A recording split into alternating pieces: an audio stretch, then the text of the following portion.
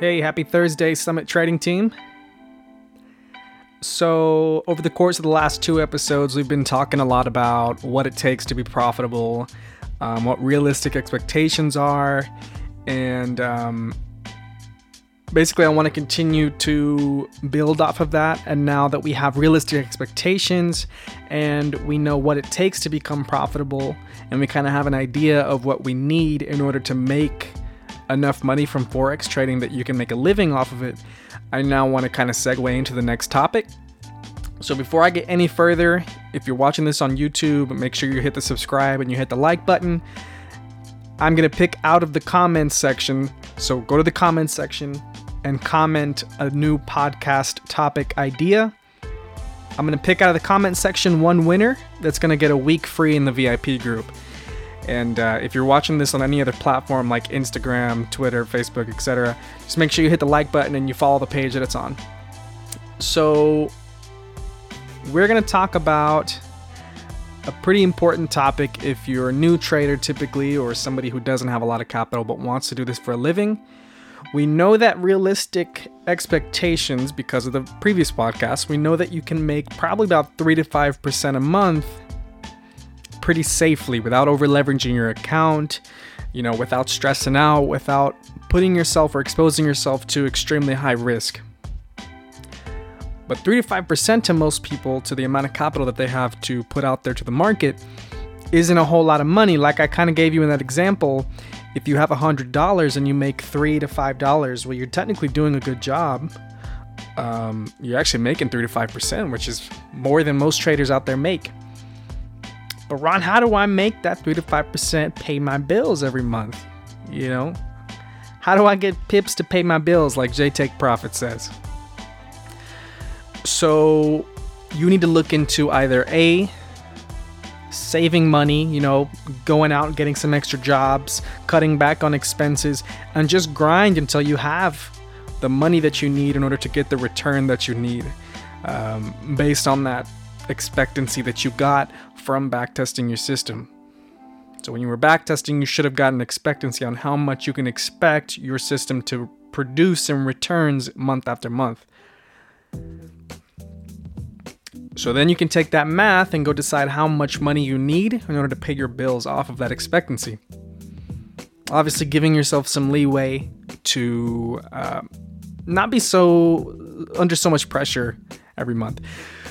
So let's say, I've got some extra time. Well, I already work a full-time job, Ron. That's taking up 40 hours of my day, or 40 hours of my week, rather. Well, let's break down the 7 days a week times 24 hours.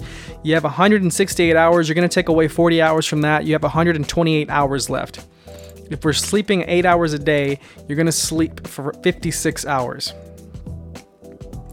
So let's do that math again. 7 times 24 minus 40 leaves you with 28. You're going to subtract the 56 hours of sleep. You've still got 72 hours of time. Okay, well, what if it takes you an hour to drive to work every day? Well, you work 5 days a week, so let's subtract another 5 hours. What if it takes me an hour to shower and get ready? Let's subtract another 5. That leaves you with 62 hours left. And let's say collectively through the whole day, it takes me about an hour a day to eat my meals.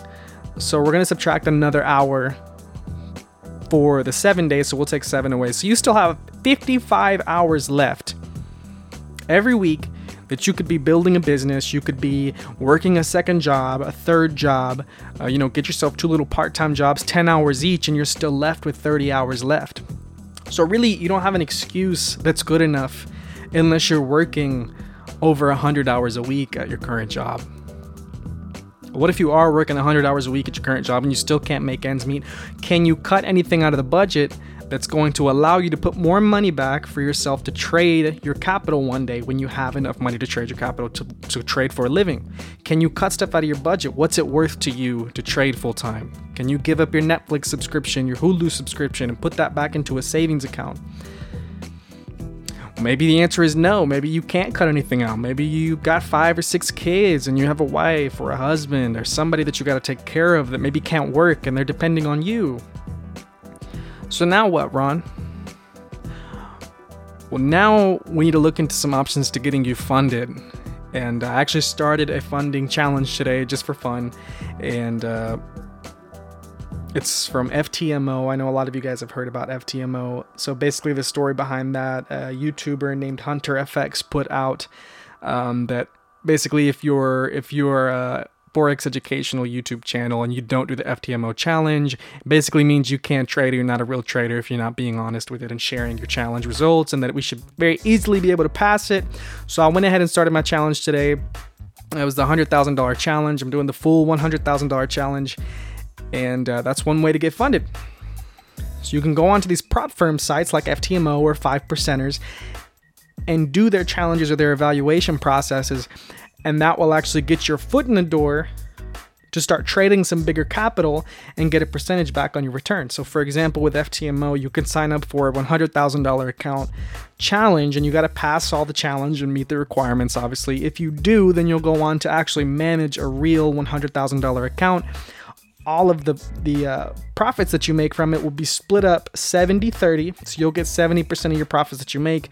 FTMO will keep 30, and you'll restart every single month with a new $100,000 to trade. So what's it cost to get your foot in the door with that? For a $100,000 challenge, it costs about $600. It's $610 US. For a $50,000 challenge on FTMO, it costs about $390 in the US. And they have options all the way down to a $10,000 account, where it only costs about a little over $100 to do the $10,000 account challenge. So sounds like a lot, but if you think about $610, if you've back tested, you have your system down, you know that you have a profitable system that you can put against this challenge to pass and get funded. If you think about that $610, how long would it take you to multiply that into 100,000? $610 out of 100,000, I have my calculator up now, is less than 1% of that $100,000. So you would have to replicate that $600,000 or that $610, over 100 times to get that $100,000 value. So it's really a minimal, small fee to get your foot into the door of a prop firm that's going to allow you to trade remotely and make that gain that you need to make, that profit that you need to make each month, trading your same system but with a higher account value to make the return that you need to make to trade profitably, or to trade for a living rather. So we have the three options that you have, and you can even combine them all. Work more. We know that you have a lot more time in your week. Save more, cut out what you can.